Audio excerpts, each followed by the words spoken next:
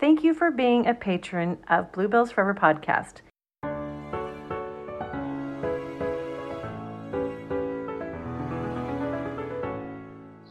Cameron Lee. I don't usually sing the entrance, sorry.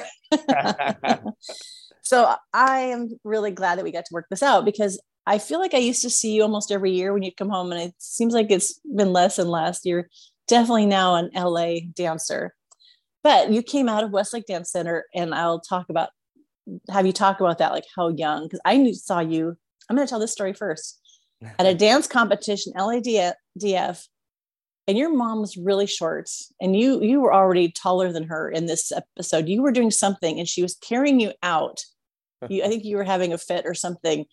She had you by the chest, and your legs were hitting the floor because you were too tall for her then. And I remember, like, who's that? And like, I knew your mom was. I loved her choreography. Then I watched you come into Westlake, like, oh, that's Cameron Lee, Kenny Lee's son. And so I've watched your journey, and I have to say I'm very proud of you, not just for your success, but for your work ethic and what you keep giving back to the dance community, your integrity. I love when you don't do it anymore. You used to get on these rants that were so good that made people go, oh, Cameron. And people sometimes might bristle a little bit, like, wow, he's saying the truth, the things that, you've learned a lot in your career. And we could talk about, like, when you're 20 and you go to LA, and now that you know more things and you've matured. And so I'm sitting across from mature Cameron. So welcome. Yeah, lots changed. Thank you. And I always ask this question, and I didn't really give you much, but it's Bluebell adjacent. So you have to know what a Bluebell is to know what you're adjacent to. So any guess of what I told you what a Bluebell is? You could totally make stuff up and nobody's going to judge you. No, I don't. That's okay. I don't. I mean, other than what you were kind of describing to me, I mean, before that, I didn't know anything at all. So no. There's like Aaron Gordon. I had him on. He actually started research. He started listening to podcasts and learning things because, there's dance history. And this was part of my history that I never paid attention to. So when I went back for reunion, I'm like, oh, this is a part of dance history. Mm-hmm. These people in cabaret, like Josephine Baker, should be in more than dance history than it is. And like what comes out of the cabaret scene. And there's a lot of progression that happens in cabaret. It was usually pushing the envelope a little bit more. It wasn't to shock, but it was just like, these are where the people who are different make their art. Mm-hmm. So it just felt important to do that. And so I just like, if anyone even gets a tiny little interest in this, to know, Beyonce's stuff is influenced Pink by cabaret, not the feathers and the showgirl thing, but it was done with class. And I know, and it's crazy. I know what cabaret is. I just never heard of that. So, I mean, I'm over here with my smartphone. I'm like, do I Google it so I have the right answer? But because I didn't know. I was in it, and I was hired by Miss Bluebell. I had no idea how famous she was over in Europe. Mm-hmm. I was just thrilled that I got the job and didn't know anything till years later. And now we're going, wait, what? This was the most prestigious cabaret in the world, and the history of all this and the people that came out of it. It's so... there's just all the dance history you can get lost in forever. And this is the one the lane that I got the most excited about. So I go on, I'm teaching showgirl classes. I have my night in Paris, and maybe 3 people are interested. I'm okay with that. Okay. For me, it's just like, this is something that I find fascinating. Yeah. So you could be considered Bluebell adjacent because you are a dancer that came out of my studio. You are still a professional dancer. And so we have the commonality of auditions, getting jobs, not getting jobs, longevity, all those things we have in common. And so I think every dancer's story is interesting. So even though I know parts of yours, every interview I do, I'm like, I had no idea probably 90% of your story, because we just get the highlights on social media and then what we see at the studio. So I will be also curious to hear your story. I mean, now that we're not getting as many Facebook rants, there's definitely probably more.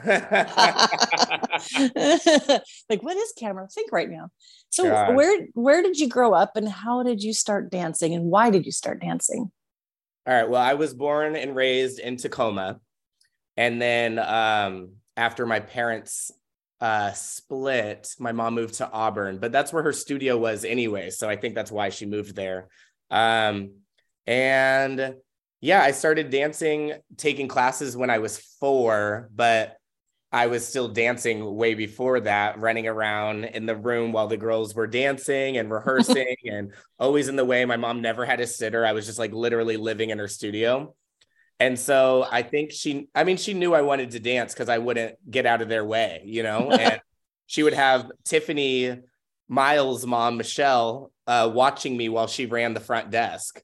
And clearly I wasn't, clearly she couldn't multitask with maintaining the front desk and me not running into the room during classes. But I think eventually Tanya with Allegro, she started teaching at my mom's studio, I believe in 93. So 92.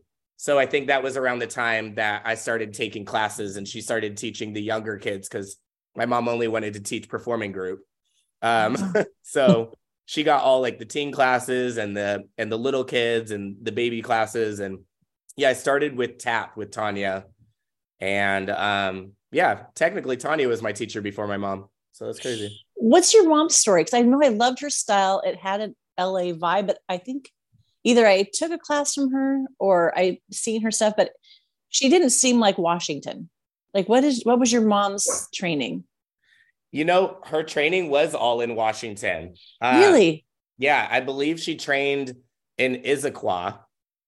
I can't remember where, but I know she trained growing up with Marty from Backstage. Oh yeah. Okay. And so they grew up dancing together. And then after that, I think, my mom was a Seagal and did that for a while. And then I know she was always going back and forth from LA. Like she would go there for the summers and take classes and stuff. So I think that's where her influence came from. She was really close with like Doug and Joe with Tremaine. And so I know her stuff was very influenced by that. Yeah. Because she was very like raw and full out jazz, it was definitely different.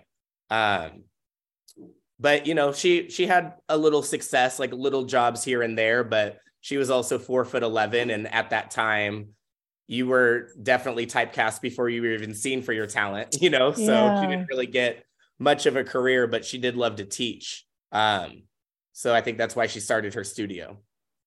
Were you doing the whole competition scene?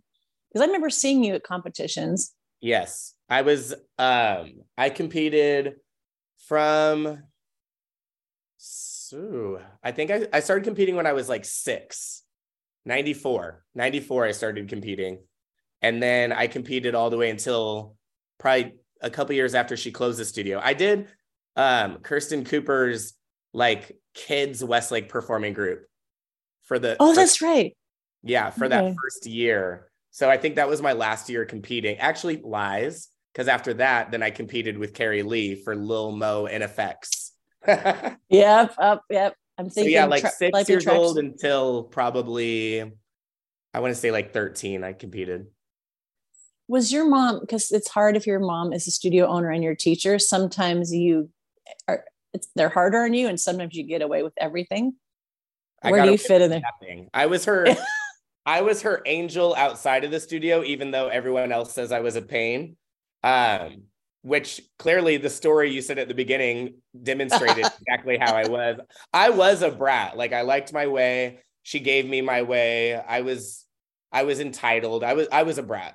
And I think that changed drastically later. But at the, when I was a little kid living with her, I was a brat. But then when it came to dance, it was completely different. Like, she would choreograph my solo and I would be 7 and she'd be like, I want you to hit a triple here. And, I think the reason my stuff is so fast is because hers was so fast. Like, I was like, where's the substance? Like, I'm dying. And we've been on the stage for 30 seconds and I want to puke and I'm 7. And there's a video of your solo. Remember we did the staff had the recital videos? Yeah. And we brought it back and you actually did it with the video. But that isn't it like turn to the floor, up, kick, turn, trick. Yeah. I was like, oh my God, how is he doing all that? And you had long legs and there was so much packed into that. And I think we only showed like 90 seconds of the choreography and it was more than we had in the whole show that you did in that 90 minutes or 90 seconds. She wouldn't really, like if I said I couldn't do something, that was never an option. I think that's why I'm the way I am as a teacher now, because people are always like, oh my God, you're so intense or you're so hard. And I'm like, well, my mom was a choreographer and that's how I grew up and that was normal. So I don't sympathize. Sorry. But yeah, like if she said nail a triple, I had to nail that triple and we wouldn't leave or finish that private until I got it. And I think she had that mindset. It was very Gypsy Rose Lee. Like, you're going to be a star if it's the last thing I do, and, I think for her, it was like, well, you represent me and my name, and this is my studio. So yeah, you will be the best. Because you started coming to Westlake, because we're supposed to be 12, but I think you were there. There's a few of you that I don't make any exceptions anymore. I wait till their birthday before I let them in, because there's too many parents that are like, well, my child waited till 12. And there's also adults that don't want to be in with kids. Like, Westlake, if you got in there and it's all 12-year-olds, that's not the same experience. Yeah. But when you came in, I think, and I don't know how much you want to go into this, I don't know if you want to be professional, but also your teen years. I mean, I remember you coming in at different states of and where your life could have gone. And I think, I don't want to say too much, but that's another reason I'm really proud of you, because some people just, got everything they need to go forward. And some people have to take different roads and come out with a lot of resources and some understanding of themselves. Do you want to share? Because I know you would kind of come and go. And then did you think you were going to be professional, not just for your moms? Was it for your mom or for you?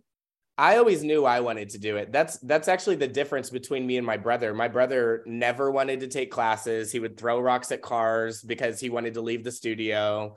Like, I didn't want to leave her side, so I always knew I wanted to dance.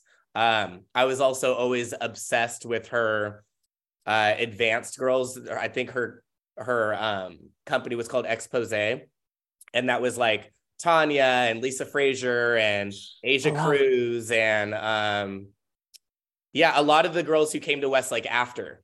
I think they didn't go to college, so they joined performing group. But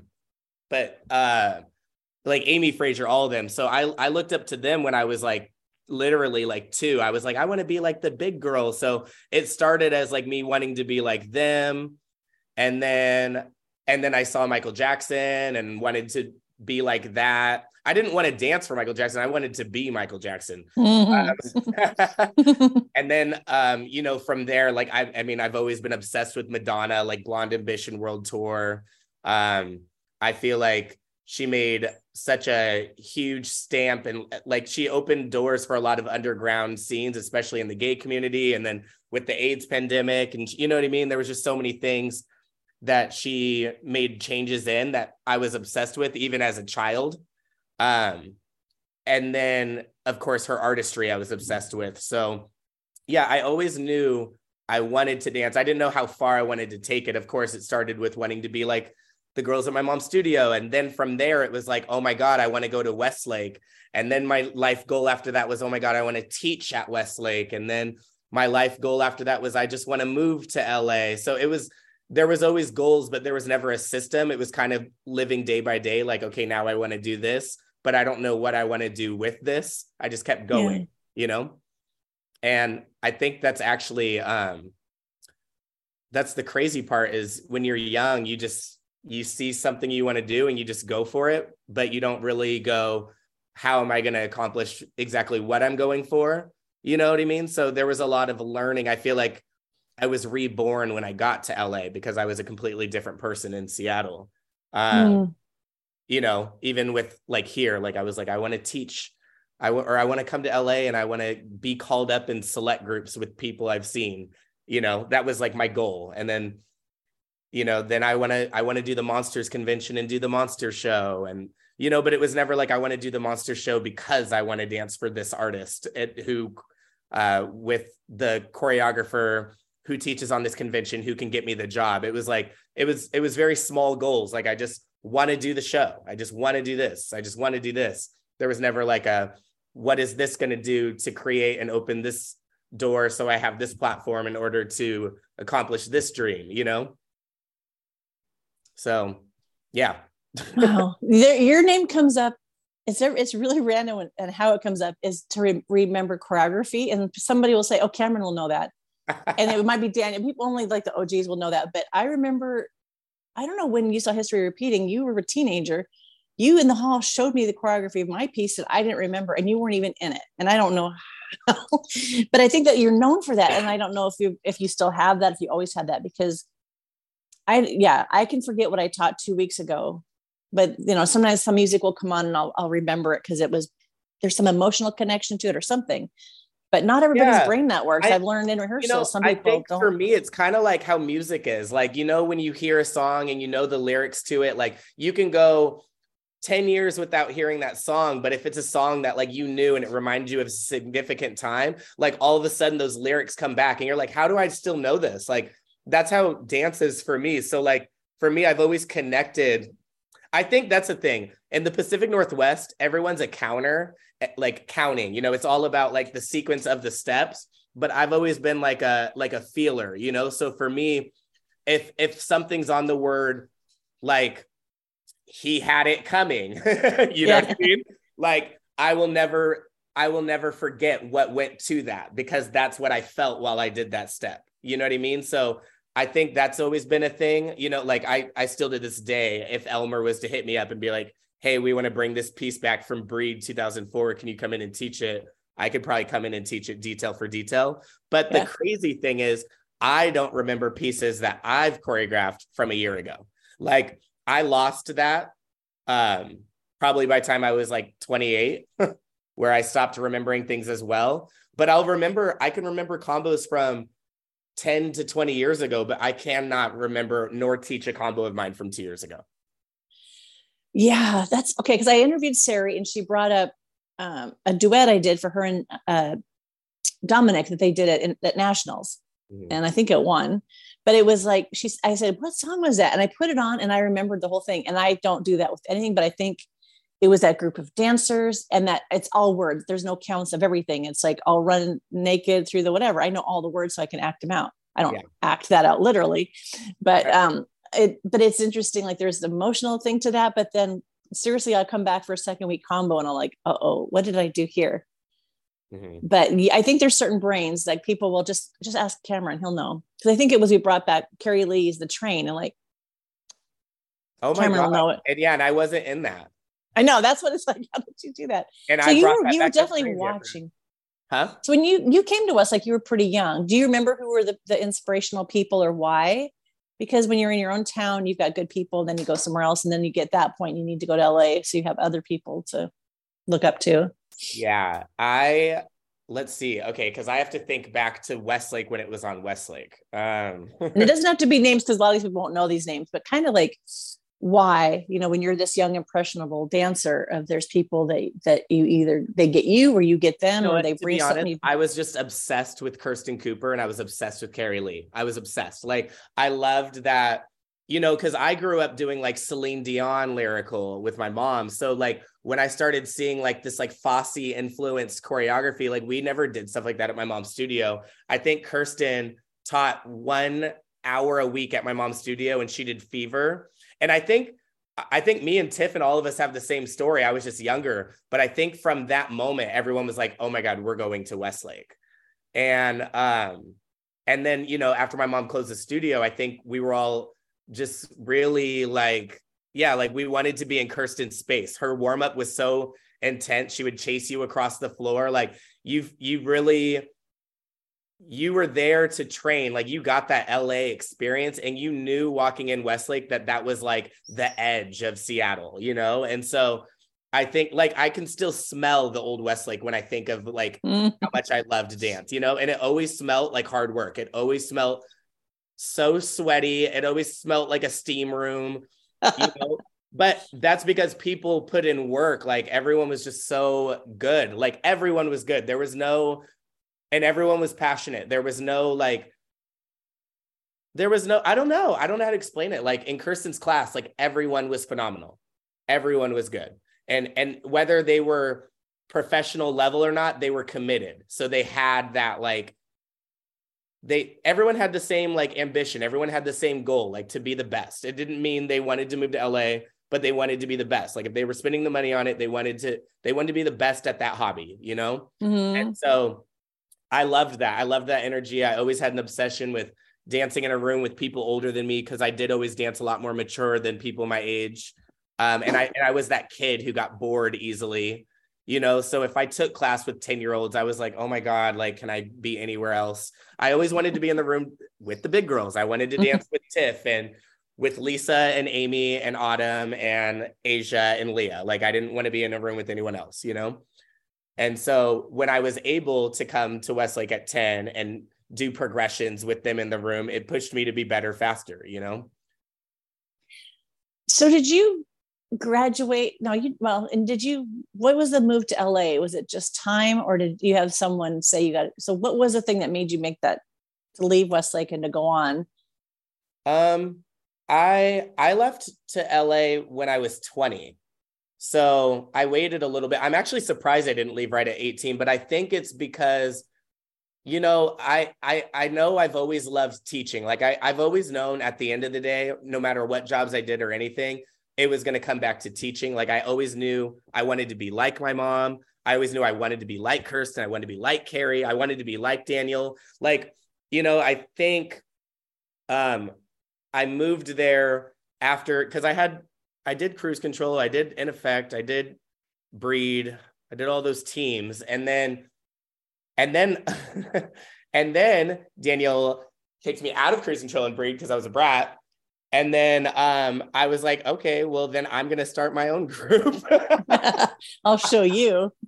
Yeah, I was so petty. But I mean, you know, I think that kind of pushed me to do it, because I wasn't able to be on any of the teams anymore, because I did have a bad reputation. I was a pain in the ass when I was younger, and I went through a lot.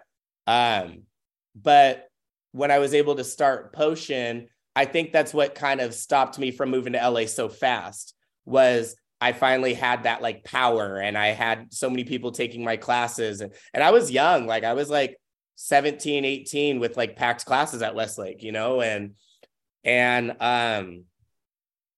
I think it just hit a point where I was like, I'm not really able to grow anymore here. Like, I mean, I can, but I'm not being pushed, you know, I'm not being pushed by dancers. I'm being the one pushing people.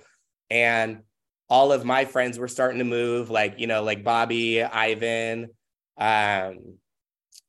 you know, and I think I just got to a point where I was like, I think it's time to go. Otherwise, I'm not going to leave. I'm just going to, you know, and I think about that too, because I'm like, if I just stayed at Westlake and just taught class, like I would have lost my love for that fire inside of me that knew he needed to do more before he can come back and share it. You know, like you have to keep evolving and growing in order to keep sharing, unless you have that many gems to share with the youth of a generation that'll just never understand what came before them. You know what I mean? Mm-hmm. And so as someone who was seasoned already in Seattle, I knew that, Sina, stop. I knew that I couldn't keep giving if I was only so old. You know what I mean? Were you going down to LA and training now and then, or this was a fresh move with no prior trips and figuring out what studios and teachers and areas? And I think no, because I would go to Monsters, I would go to the other conventions like Co-Dance and Jump, you know, things like that. And then I would come to LA and come over here and take classes during the summers. And then I would always get excited because I would learn so much and be like, I'd be so inspired. And then I would come back, and then Seattle would be super inspired. Like it was crazy. I feel like every time I'd come back from LA, the Seattle dancers would grow so much, like in weeks, mm-hmm. you know, and classes would grow. Like that's when everything started to build, was when I started noticing that I was more inspired, you know? And yeah. And I think actually a huge part of why I moved in with urgency to LA was Donovan, to be honest.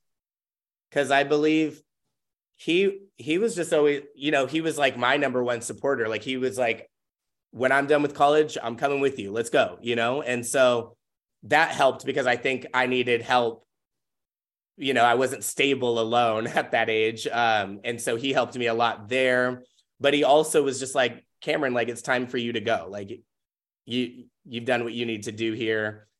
You know, you're happy, but like, you know, you just got this monster scholarship. Like you have more going for you. You need to get out. You need to go. Did you have a roommate situation? So what was it like? You pack up your car, you go find a place. Were you just, you know, guessing, or did you have people to at least kind of help you navigate? Donovan and I had our apartment on Queen Anne, and then we literally one day like sat on the computer and looked at apartments, called places, and then we did it all over the phone. He still had to finish school, so I moved like 2 months earlier, so I was already in our apartment, but we were both paying for it, and then he drove down with my stuff. Oh, wow. Yeah, So so how is it? we were roommates at first, and then after we lived together, then the struggle really happened because he was my supporter. Like he took care of me, literally. I don't think I realized how much until that wasn't a thing anymore. Because then after that, I was on couches and I was eating, 39-cent tacos at Del Taco to be able to afford class, and sneaking into classes, and, sleeping on friends' couches. Yeah, like I went through all of that, eating cup noodle. Like I did what I had to do to survive for a lot of times. And I was, moving month to month from couch to couch, or, sharing a room with a friend. Or I think at one point I even like rented out a friend's walk-in closet. I would just like go in it and sleep and then wake up and leave for the day to go dance. Wow. Because there's a lot of people that go down there and they want to dance, but they have to get a job where now they have no time or energy to dance. Or and I would never audition. get a job. You know what I would do, Sheri? Every time I was broke, I brought my ass back to Seattle for 2 months, started Potion back up, did a show, and then left. Really? That was funding. Wow. I did it twice. I think 2 different times before I started actually working as a dancer. There was points where I was like, I have $500 in my account and I have no job. All right, I'm going to use $300 of this, fly to Seattle, stay for a couple months, teach at Gotta Dance, teach at Westlake, save this money, and then throw this show together, sell it out, and then go back to LA and be good for 6 months. Yeah, you got a business mind there. I did. So when you get there, are you starting to find your teachers that you gravitate, or are you trying everybody? Because I know a lot of people say it's being in someone's class that you get noticed by a choreographer, or was that an inroad for you at all? Because I really want to hear now, like what goes from this training to you have worked a lot.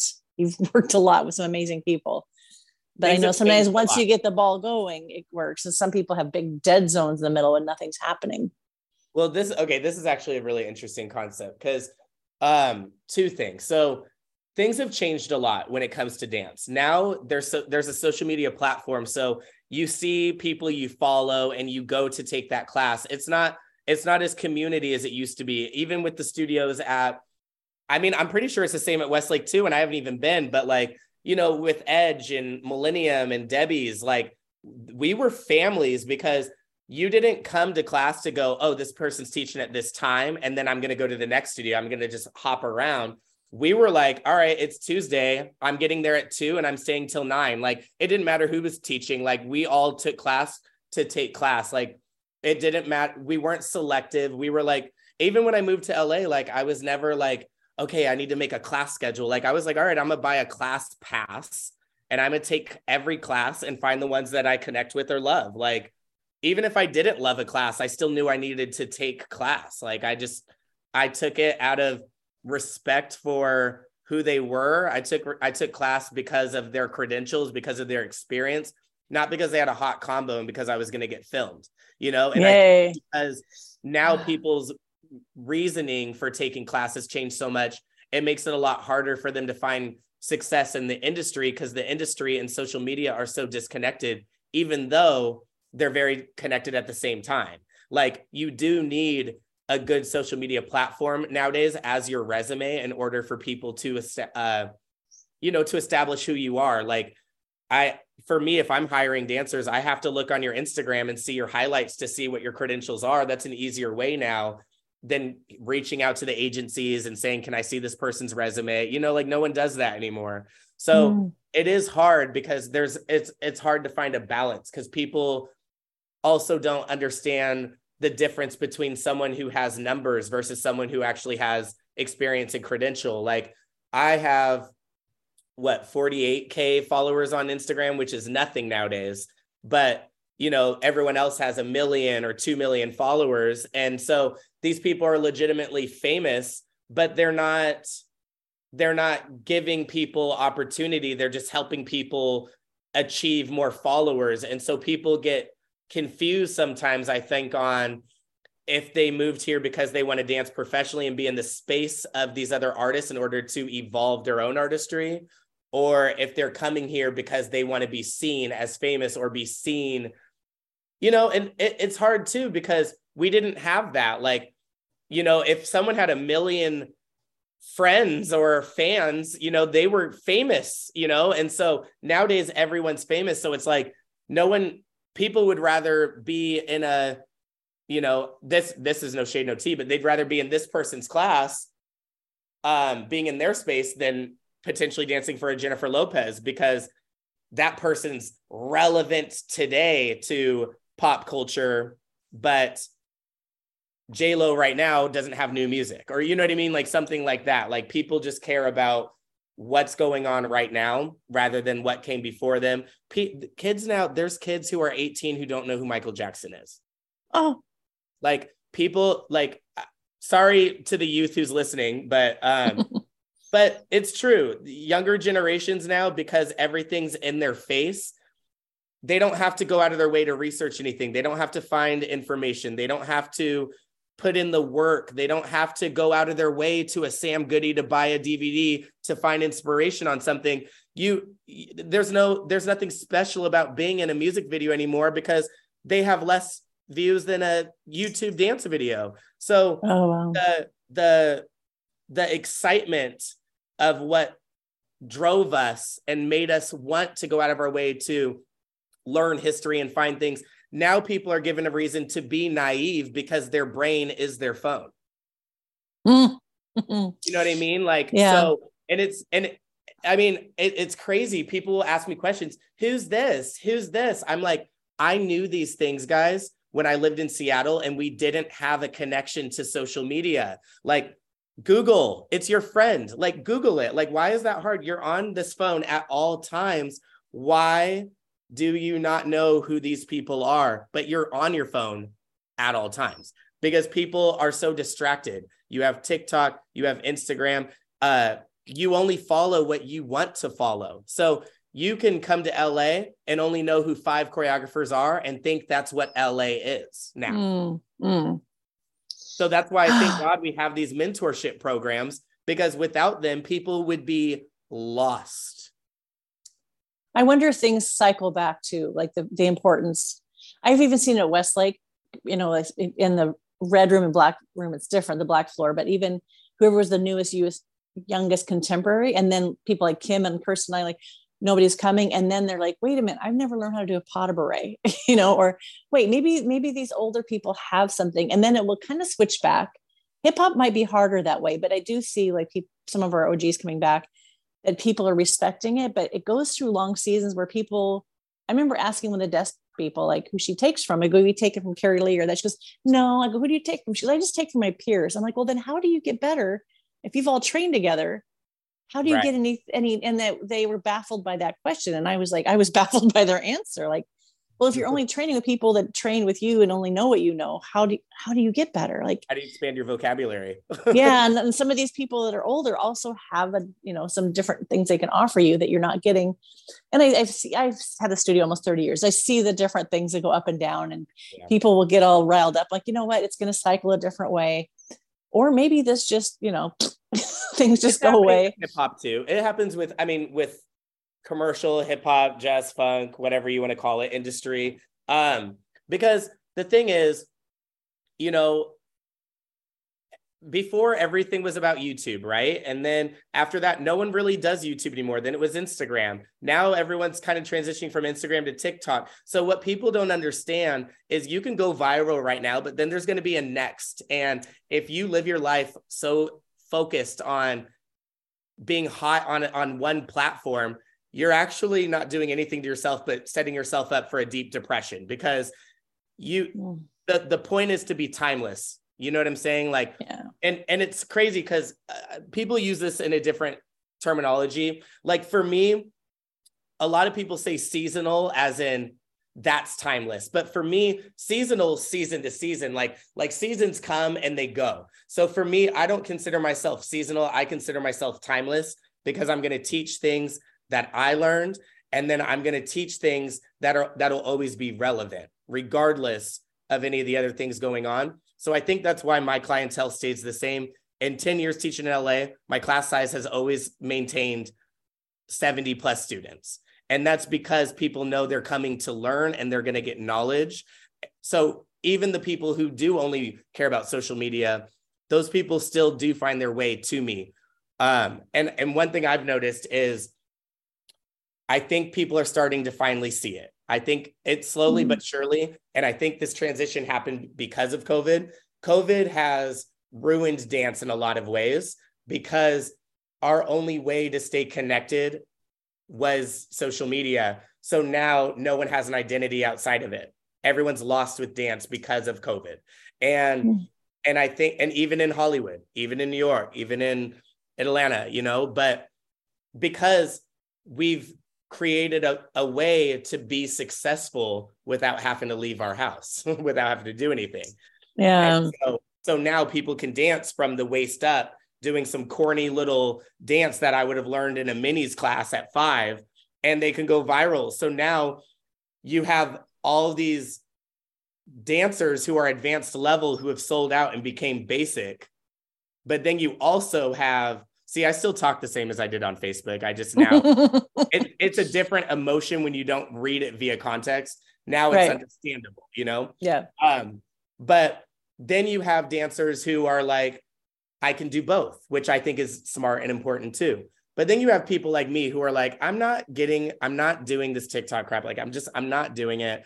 It's fun. Like, I'll do it for fun with a friend. If they're like, let's learn this and just post it, like, for fun. But for me, like, I understand you can buy a house nowadays by, you know, like doing one TikTok and it going viral. And that's great. But for me, like, I love the hard work. I love the blood, sweat, and tears into what I love to do. I love feeling like I'm on a jet with J-Lo because I worked my ass off to get on that jet with J-Lo. You know what I'm saying? Like, I don't know. It's a different mindset. I think our mindsets probably connect more only because I'm in that in-between age where I grew up with Nintendo, Super Nintendo, and, you know, with, you know, Furbies and with, you know what I mean? Like, I grew up with things that weren't social media influenced. I didn't have a laptop until I was 18. I had a pager. Like, I didn't have a cell phone until I was 17. Like, 7-year-olds now are like, what? How do you live? Like, you know, I have friends who, like, their kids throw fits if they can't sit on a phone. Like, I wanted to go out and play until the street lights came on. Like, that was the things that were normal for you as a kid were also still normal for me as a kid. That changed in the millennium. And so for me, I think my generation's the last one to really fully understand the division and how to maybe kind of be the secret force to helping the combination of both, like helping people who are older be a little more open-minded to change, but also helping the youth understand that they're naive and there's more to life than their phones, you know? Yeah. Well, I have 2 ways I want to go with the rest of our interview. I do want to talk about your mentorship, but first I want to talk about just how many things you booked that are pretty big. Because every time you do it, I'm like, and when you did Paula Abdul, I'll let you get to the whole audition, because when you're out there, it was outdoor concert or something. Maybe it was outdoors. Am I getting that wrong?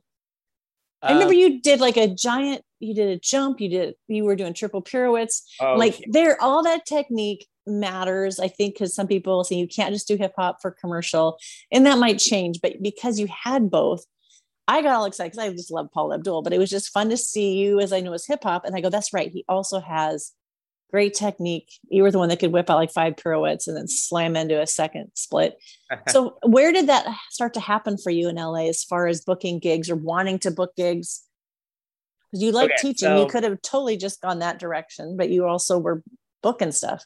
I did go in a different direction, honestly, because remember, a majority of my career has honestly been in Asia because I lived in LA, but my first tour I booked was with Andre Fuentes. And even prior to that, I was traveling back and forth to teach in China and stuff like that. So I booked Ame's world tour, and I danced for her on that tour for 2 years. And then after that, I did another tour with her. So I was with her for 4 years in China during my stay in LA. So I was building my experience. Even though the credentials didn't matter to people here, I was building that experience in order to know what I was doing when I was given a chance on those jobs here. And so even though I had the credential, no one knew what it was. You know what I mean? Like I was dancing in front of 70,000 people every day, but people are like, who's Ame? And I'm sitting there like, Britney Spears doesn't even sell out stadiums. Like, how do you guys not know who this is? You know, but I mean, that's just our country. If it's not English, we're kind of ignorant, you know? Right. If it's not American, we don't care. But I think, it started with that. And then gradually, I think once I took that transition where I was like, you know what, I'm going to stop doing this tour, even though the money's consistent but I'm comfortable. And I didn't move to LA to be comfortable. So even though money's good, I'm going to allow myself to be broke again. I'm going to allow myself to not want a job, but to need a job, because there's a difference and you'll dance differently. And I think that's when that transition happened. Was then I did Taylor Swift. And then I did TLC, then I did Snoop, then I did Britney. And what did you do? Was that the tour? Yes, I booked Britney's residency. Oh, was that Vegas? Yes. Was it LA? Okay. And then it got canceled because of all the stuff going on with her. Yeah. We learned the entire show too. Like we learned 30 numbers. There was no ballads. It was non-stop. We were in rehearsals for 2 months, every single day, 10-hour days, production rehearsals, everything. And then we got a call to go to Tabitha Napoleon's house. And I knew right in that moment, I was like, oh my God, why would we go to their house if we have rehearsal right now? It's 8 a.m. We get to their house. They're like, hey, so the show's going to be postponed till further notice. And that was 2018. So, I mean, if we're still postponing, still waiting. Right. Still waiting. But yeah, like, I think I'll honestly say the big transition was growing closer to Tabitha Napoleon, because my entire resume it pretty much says Tabitha Napoleon. Like, they gave me my first dance jobs, my first choreography jobs. And then even on jobs I ended up doing that I didn't get through them, I ended up on it with them, and then that made them trust me even more. So then that gave me more opportunity. Yeah. Trying to think who else you work for, because you always seem to have a good spot right next to the star. So for photos, sometimes people are like, well, I'm in the back, you can see my right elbow. Like, Cameron, oh, look for the star. He's right behind him. He's either lifting the starlet or there's something. But I'm trying to think who else you did, because when I was putting our alumni page together, I'm like, we can't have 50 of Cameron. And then J-Lo. I mean, and Paula. I mean, so basically Brittany didn't happen. Then I booked Paula. But the thing is, in that performance that you were just talking about when we were outside, I think we performed at Pride. And it was raining outside and everything. But I hit that switch to second, and it was adrenaline, because I haven't done one of those since I was probably 12. Oh my gosh. And I herniated my disc. I herniated my back doing that. Oh, you did? I actually, in that show, couldn't come out for straight up at the end because I couldn't put my pants on. Oh my gosh. Well, that's a really abrupt move. Was a switch second? Yeah. Yeah, I can see pretty the sure I was whole... stupid and didn't stretch either. Right. Well, the spine was like, what are you? I did the splits up until 55, and I was still doing cartwheels, needing hip replacements. And then I almost went in the splits the other day. I'm like, just because you can doesn't mean you should. Yeah. Because I realized if I hurt myself, it's going to be bigger than when you're 20 and you just need some ice. This might be what takes me out. But there's something in you like, but maybe I still can. Or in my mind, I still can. But there's a wisdom and a maturity that goes, you let those young kids do that. Yeah. And I think I even hit that, I think, from that moment, because, I always book the job that's the most physically demanding. And that is, no matter what anyone wants to say, it is Paula, J-Lo, Brittany. Those are the most physically, like, it requires so much. And I'm sure like Beyonce and Rihanna, you know what I mean? Yeah. But at least even with those, it's like a lot of grooves and stuff. With Brittany, you're like, keep back. Like, you know what I mean? Like you're doing breakdown after breakdown. Paula, you're doing Cold Hearted Snake jazz across the floor, slide to the floor, Sinead to the left, you know, it's like, and then with J-Lo, it's like, it's nonstop too, because she's a crazy hard worker and she can just go for it. So there's no excuses. Like, even if I'm like, oh, I'm tired, I'm like, okay, I have the same amount of hours in a day that she has, and she's going for blood and she's wanting to keep going. So I need to just go for it. But I think that maturity difference did happen for me, is once that happened, I remember it was like, everything just went like blank. Like I felt like I blacked out. My ears were like ringing. Like I was just like in so much pain. I had to literally be like lifted out from that performance. Like I didn't dance after that until after COVID. Like I would teach, but I would have 4 assistants. I would never demonstrate.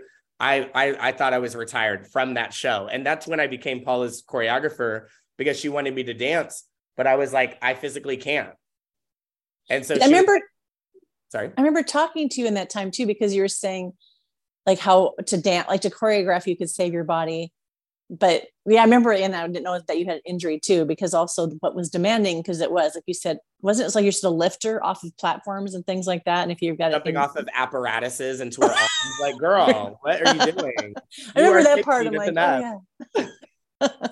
So not to badmouth anybody, but I mean, some of these shows I'm sure were fun, but also you've got attitudes and things. Did you ever have, and I won't say J-Lo, because some of these older people may not know J-Lo is Jennifer Lopez. So I just want to make sure I clarify for our over 60 crowd that listen to this.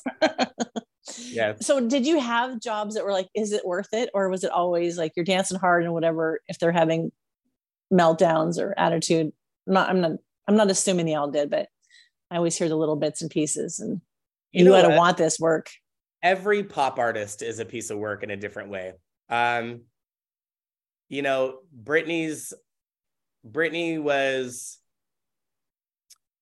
rebellious because she had no control in her own life. So the second that she was in rehearsal, she wouldn't let anyone do their job. She tried to take over everything. Paula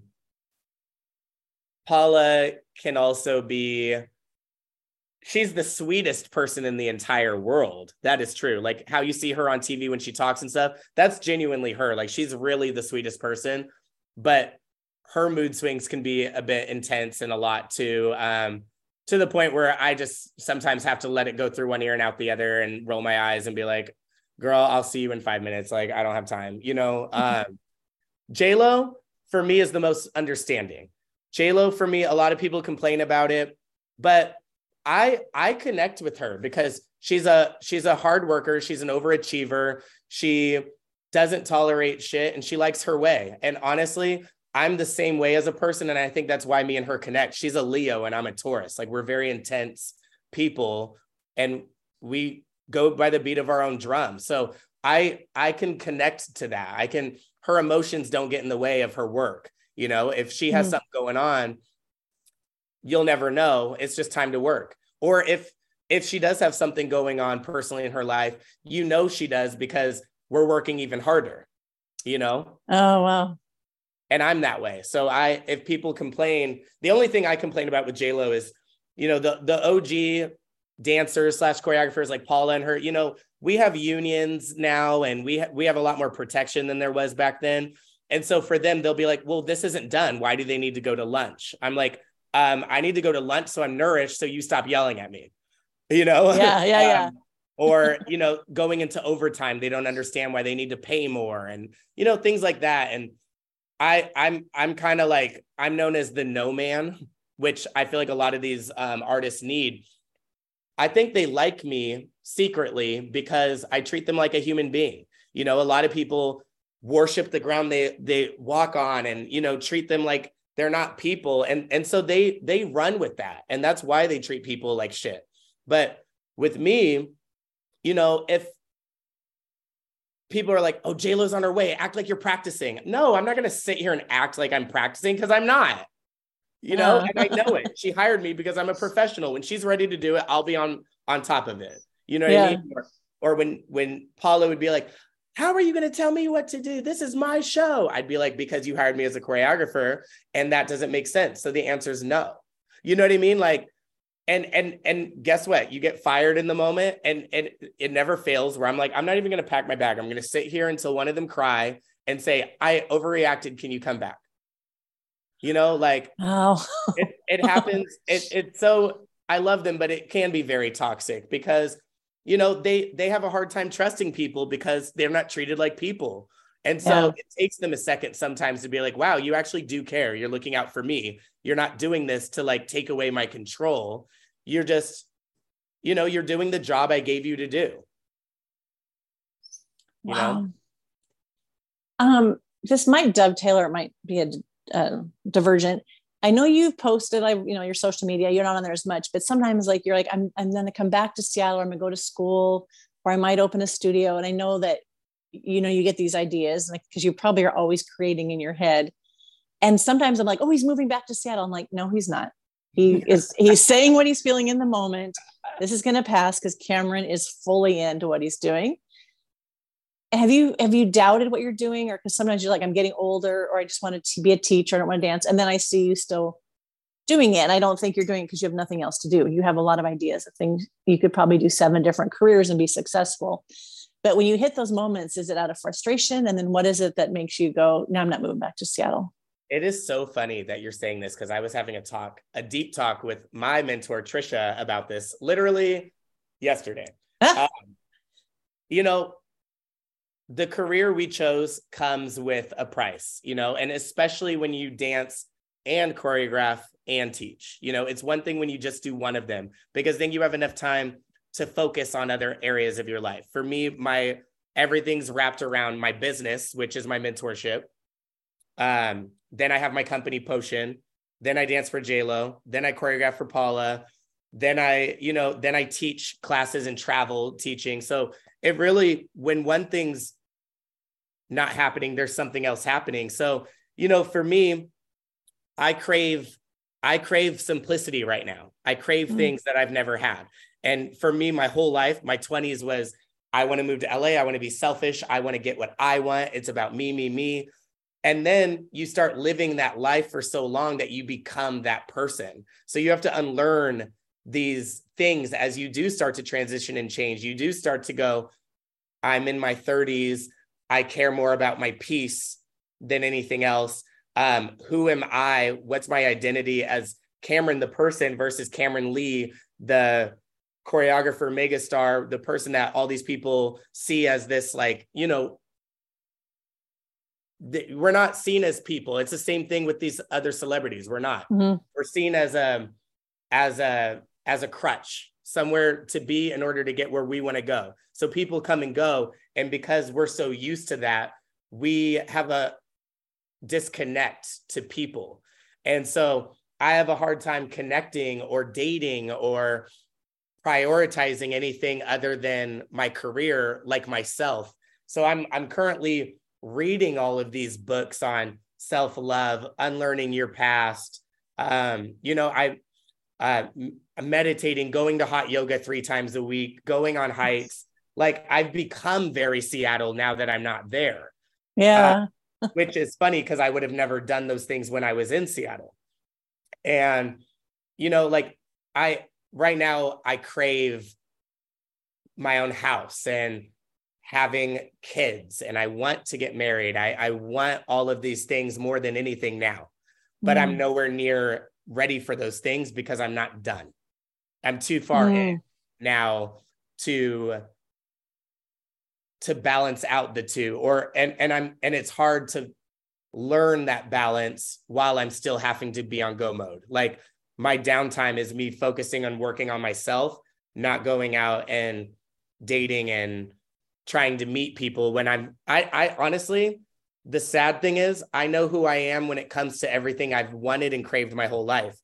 But when it comes to COVID, was a huge slap in the face of reality of, do I actually know who I am? What's my favorite food? What do I enjoy to do if it's not dance related? Like, I went through a really intense midlife crisis during COVID where I was really depressed because I was like, I don't have an identity without dance.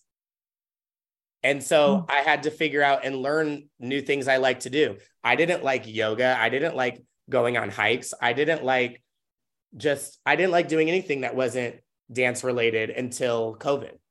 Working out. Like I love doing these things now, and these things fulfill me. So, you know, if someone's like, hey, can you teach this week? And I'm like, no, I would rather wake up at 6 a.m. and do a morning hike than teach till 10 p.m. the night before. The answer is just straight up no to everything now if I don't feel like doing it, because I'm trying to find that balance of prioritizing myself. So I think that those things will come. You know, I look at when I go home to Seattle, I'm always like in envy of like everything my friends have. Cause I'm like, wow, you have a house. Wow, you're married. Wow, you have children. Like you have everything I want. But then I talk to those same friends and they're like, yeah, but like I go on one vacation a year and you do that and make money doing it, you know? And I have to remember sometimes that we kind of pick and choose the direction we go. Like, would I have been fulfilled and satisfied and happy with my life if I decided to get married and have kids at 22? No, I would probably be resentful. But now that I've accomplished, you know, the things that all my friends are like, oh my God, you've been on a jet with J-Lo. Oh my God, you've been in a room one-on-one with Brittany. Oh my God, you've had dinner with Paula. You know, it's like, yeah, I've done those things and they're great. But like, also, if you look at these people's lives, they're celebrities, but they're not the happiest people. They're not, you know what I mean? And now that I've seen them on a personal level, now I'm able, you know, because I'm not just someone who's danced professionally with these people. I've built relationships with these people because I also choreograph. So I've seen a lot more than most people have because I've been part of all the worlds. I see what's on this side of the table and on that side. And most people can only say they've seen one or the other. And so now I'm seeing how my goal was to dance for these people. And then seeing how they are as people and being like, wow, like no matter how much you accomplish, no matter how rich you are, like we crave the simplicity because we've had it all, where now the small things matter so much more. My piece means more to me than a sold out class. My staying true to my artistry versus getting views on a video on social media means more to me. Teaching something and making sure it's a lesson versus a hype cool combo means something to me. Going on literally, like if I have a day off even and I'm like, I just want to go on a date today. Like that is fun to me. You know what I mean? Like, but those weren't things that I cared about at all prior to being 33 years old. And now I'm 34, turning 35. Wow. And I still live in a 1-bedroom apartment and I'm single. You know what I mean? So this is, if anyone's hearing this, I think that's something to get from it is like you, as an artist, you will always be striving for what's next. You'll never be able to just sit and go, you know what, I'm finally at peace. And so I'm learning right now. That's why I started a business. That's why I just got my LLC. Because for me, I can always help people achieve their goals and their dreams because I've done them. But now I need to change my mindset. Now, rather than being here teaching and killing my body every day, I'm okay with sitting at home. And because of the relationship I built with the Paula or these choreographers, they can come in and do Q&As and teach while I sit my ass at home and make money because I deserve to. You know what I'm saying? Like, oh, yeah. So no, you've always been, I've never seen you not working, you know, full out. It's interesting because all the interviews I've done, like performers are kind of the vampires because you go to bed at 4 a.m. And for dating, that's why people like the dancers married the stagehands on the cruise ships, the dancers with the musicians, or, you know, whoever's up late at night. You're not going to meet anyone who's not in your field, which is nice because you have someone who understands your life, but also that's all you have, as opposed to someone who brings something different into your life. So that's been a thing, is what people we are sad. Like a lot of people I've interviewed that the Lido closed. Like, what am I if I'm not a dancer at the Lido? Because that's like the most, they made it to this pinnacle, and like now it's gone, and it like there's a lot of soul searching.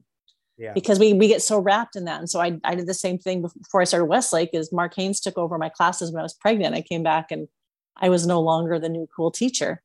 And so and it was really humbling because I felt embarrassed that I had put so much in my identity as a dance teacher.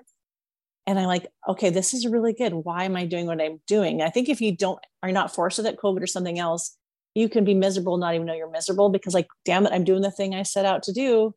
And I don't want to admit that I'm not.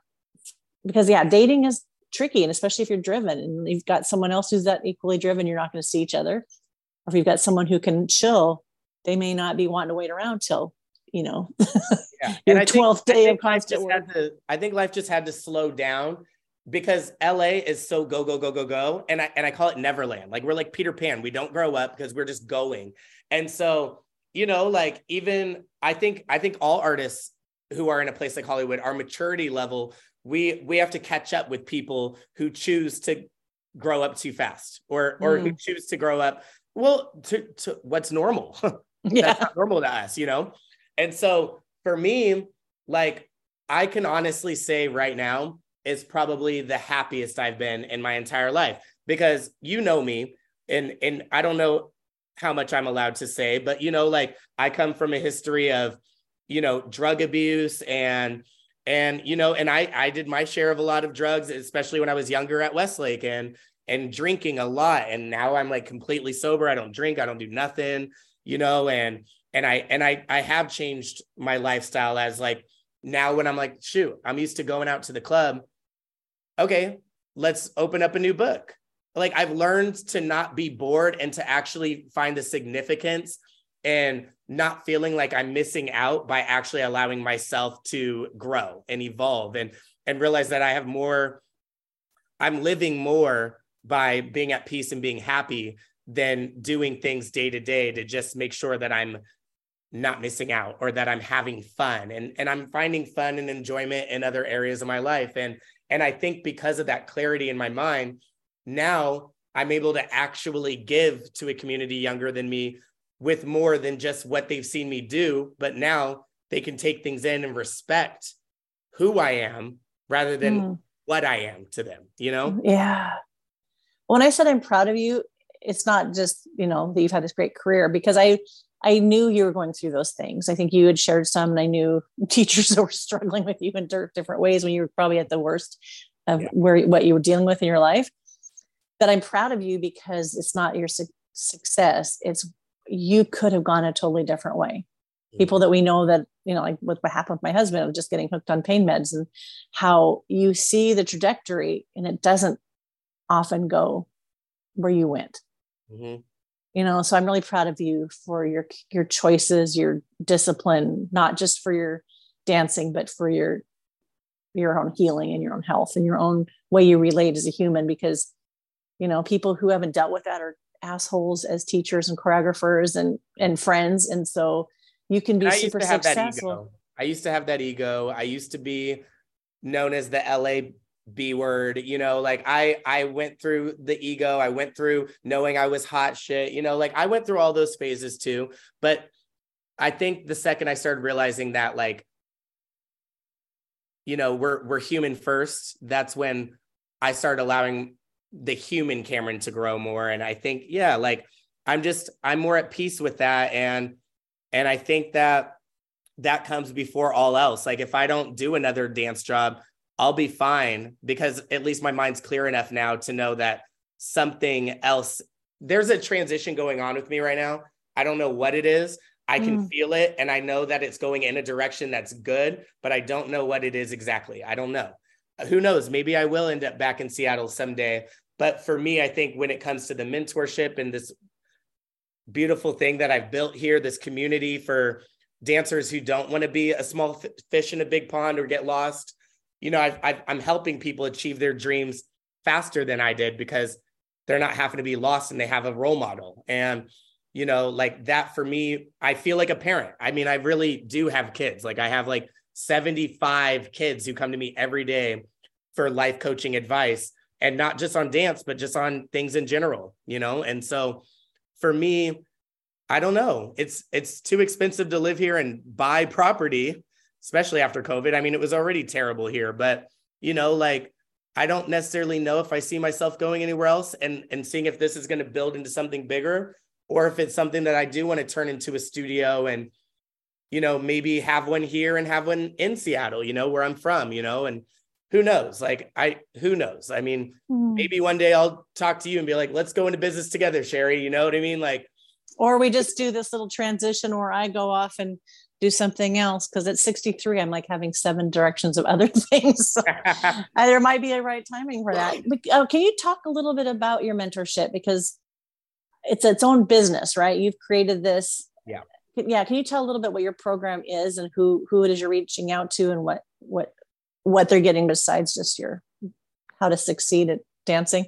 Yeah. So, I mean, it started as something much smaller. I started my program in 2016 with 15 dancers.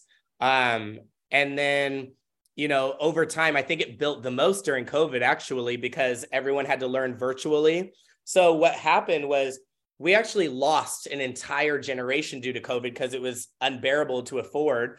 And then everyone that I was teaching on Zoom slowly migrated their way into LA. So by the time we walked outside, it was new buildings, it was new studios, it was studios gone, it was all new dancers. Like the people who were new in LA in 2019 were the OGs by the end of 2022. So it was crazy. And so my virtual program with Zoom, I think at one point we had 90 dancers from all over, people in LA, but also people in Sacramento. We had people in Seattle doing it. I think, Kristen did it. Yeah. We had people in like Thailand and Australia, like people were waking up at 3 a.m, setting their alarms to do mentorship. Like it was crazy. And a lot of these people ended up, when things opened up, moved here. So I want to say about 70 of the people I have right now started with me virtually. And so, it had to turn into something bigger because of there only being programs during COVID. Now people moved to LA to do programs, not to take class. So, and a lot of studios now, there's not like a studio, like a home anymore. Like now people rent space and they teach classes. So that's literally how people know how to take class now. There's not like a class schedule that's the same anywhere anymore. So, people who knew they wanted to train with me or train with people that I'm affiliated with, they came here and transitioned that way. And so when we hit 75 people in person, I was like, this is stupid to just keep doing under the table on Zoom. We need to, on Venmo, you know what I mean? Like, we need to get an LLC. This is a business. Like, you know what I mean? So we did that last year finally. And we have an intermediate advanced program, and then we have a pros program. And our pros program are signed dancers who are trying to work, who are, already at that talent and confidence level, but they just haven't learned the gateways. So that's the pros room. They're learning more like oppositions, and they're learning how to be staged into something, how their artistry, cannons and ripples, how to learn something one way and then in 30 seconds be able to reverse it. You know what I mean? Like they're learning that, as where the intermediate advanced program is learning like, okay, I'm new to LA and I want to be a professional dancer. How do I get to that level? So we got the 2 programs. Then I have my industry experience program. So I have 3 programs and my company. And the industry experience program is where I take 13 dancers. One of them is the artist, no matter what. And I bring in different people who have choreographed actual things. So last month I brought in Shawnette Hurd, and she taught them Janet's All For You and staged it. And then I had Sienna Lalau come in and teach J-Lo's, Jennifer Lopez's Cambio Pasa, which was her performance we did for Global Citizen. So they're learning things we actually have done in rehearsals, and they're paying me to get that experience so I can pay these other choreographers. So I pay about 13 or 14 choreographers every quarter. We're quarters. So we do January, February, March as a quarter. Then, April, May, June, July, August, September, blah, blah. We have 4 quarters a year. And I bring in 13 different choreographers for each quarter. And right now our clientele is about 130 dancers. And it's funny because in Seattle, I swear it was always me and Kalani. He had PG and I had Potion. And now in LA, he has Creative Minds and I have Potion. So, wow. It's a full circle because we were training everyone in Seattle and now the 2 of us are training everybody in LA. Is there anything else like you? Is there other mentorship that's actually a mentorship? Yeah. Rhapsody has one from New York. Kat Rendick has one that was one of Kevin Maher's kids from before. She choreographs for a lot of artists and used to dance for Britney as well. And then Deanna Matos, Ivan Komiv's girlfriend. Oh, okay. Baby's mom. I don't know what to call her. But she has a program and she's phenomenal too. So yeah, there's a lot of programs. There's a lot of competition there. But I actually started the program in LA first. I was the first one to start a mentorship here. And though, there's always going to be something new and hot, like I trust what I'm doing. I think we all offer something different. Mine's a lot more industry based. Some are for movement, some are for like push classes. I think Kalani's is more like, this is the room, it's the push class room. And mine's more like, all right, this is how things work in the industry. And I bring in a lot of industry choreographers or, bring in like a Luther Brown, a creative director like Tabitha Napoleon. Paula's coming next week to teach them Cold Hearted Snake. Oh my gosh. Wow. I know. I had parents hit me up and be like, can I come? I'll be right down. Yeah. Oh my gosh. I had a friend that crashed that video and got in it. She didn't have an agent. And I don't know how like you said, you sneak into classes. She somehow got in the door and got hired. She's a redhead, Nancy Kemphouse from Seattle. Oh my gosh. Yes. Yeah. And so like, how did you get in there? Because I think nobody really knew about agents back in that time. That wasn't really such a big thing. Yeah. So I always have a question at the end. I really never know what it's going to be, but not just the love of dance. Do you know what it is that has made you just keep pursuing this when it's hard? Or is it as simple as the love of dance? Or is there something else that when you think I should just go do something easier or I think it's because it's all I've ever known. I mean, if I'm being completely honest, like my life has always been dance, which is why right now at 34, I'm trying to venture out or find balance in other things because I don't want when my body's completely done or when I'm not relevant anymore. Like I don't want to go through a depression. I think that's what my mom went through and I don't want to end up like that. So, I think, the reason I still do it is because I think I do have knowledge that is needed, especially right now in dance, especially after COVID. I think it's still relevant. I think the fact that I transitioned into wanting to teach and choreograph so young, I didn't realize that I still had so many things to learn, and I think, I was always like, why am I not choreographing for this artist and this artist and this artist? And Tabitha and Napoleon kind of were honest with me. They were like, well, Cameron, you moved to LA and 2 years later, we're already teaching classes. Like people aren't looking at those people. They're looking at the ones who want to be dancers. No one thinks you're a dancer. They see you as a teacher. They see you as a choreographer. And so if you want to choreograph more, you're going to have to build more credentials as a dancer. Like you have to build those relationships. And so I took a step back in 2018. And that's when I auditioned for Britney and then did Paula and those things. Cause I didn't really have a lot of credentials, even though I had the knowledge and experience.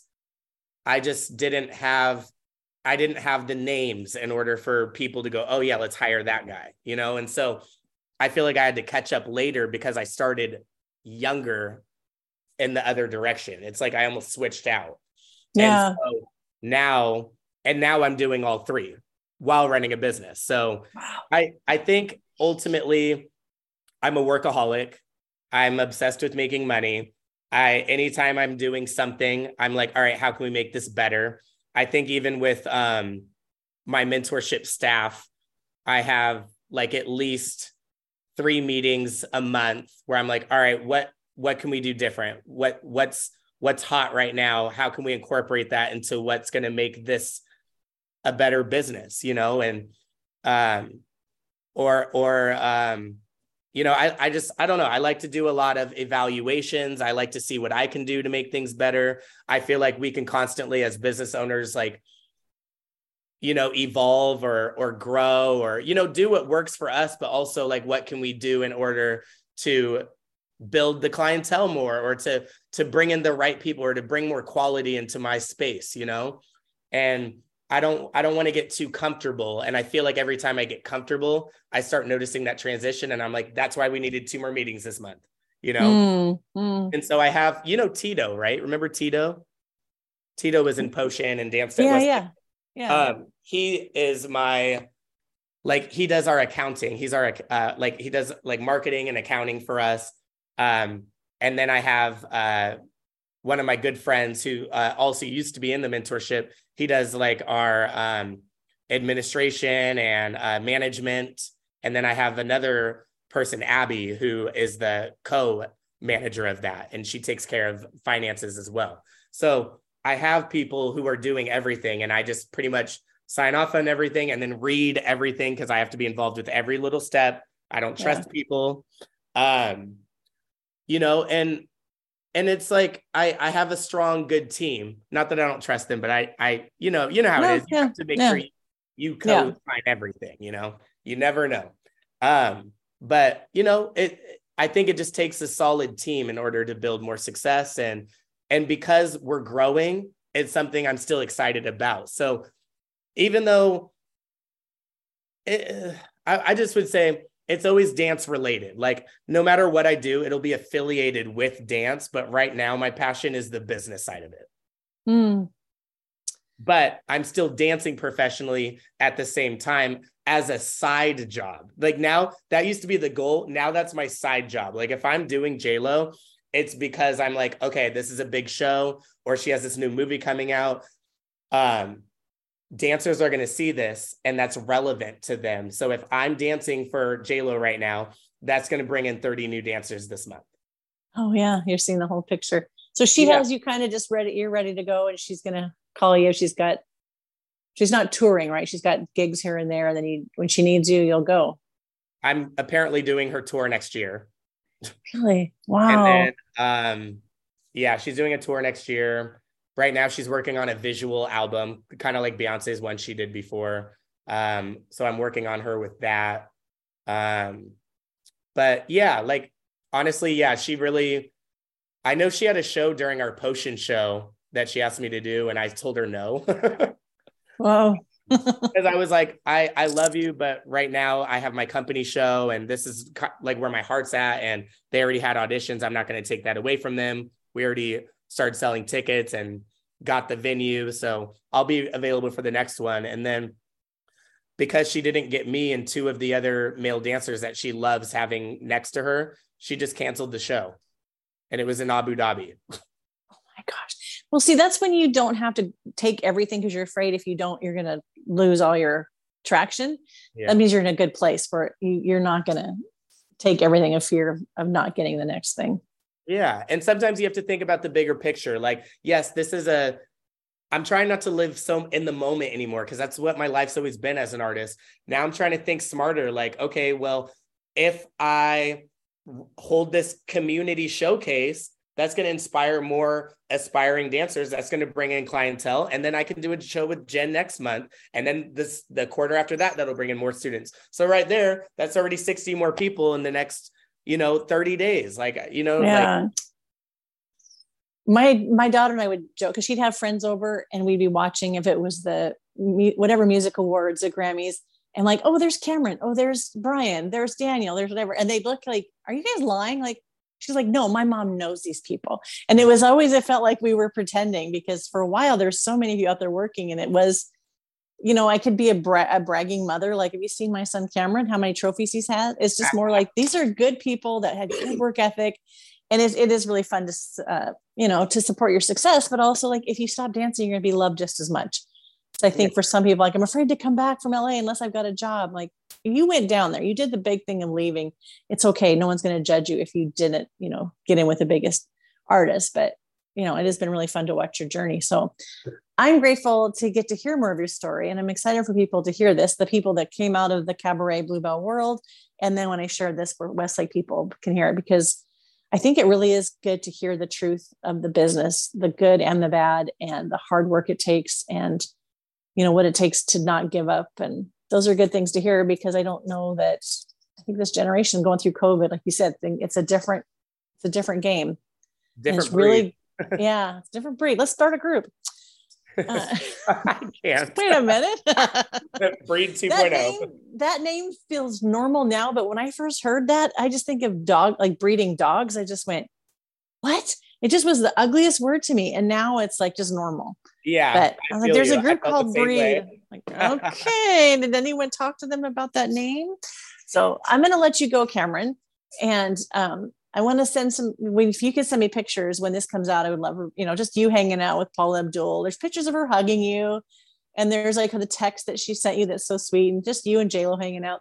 So your dance shows, anything you want to share, your early teen days at Westlake, we'll pull up some potion with the mask or something, just because the whole journey matters. It's not just once you've arrived, it's everything that got you there, everything that you're still continuing to create, what's next. So I know you're going to do great things. Thank you. We'll talk about that studio transition pretty soon, but not yet. Literally, that's the one thing I haven't done that I've always said I wanted to do. So studio's definitely next on the list. Yeah. And it has to be the right timing. It has to be, because it's what you love. Yeah. Thank you, my friend. Thank you. Love you. Love you too. Bye.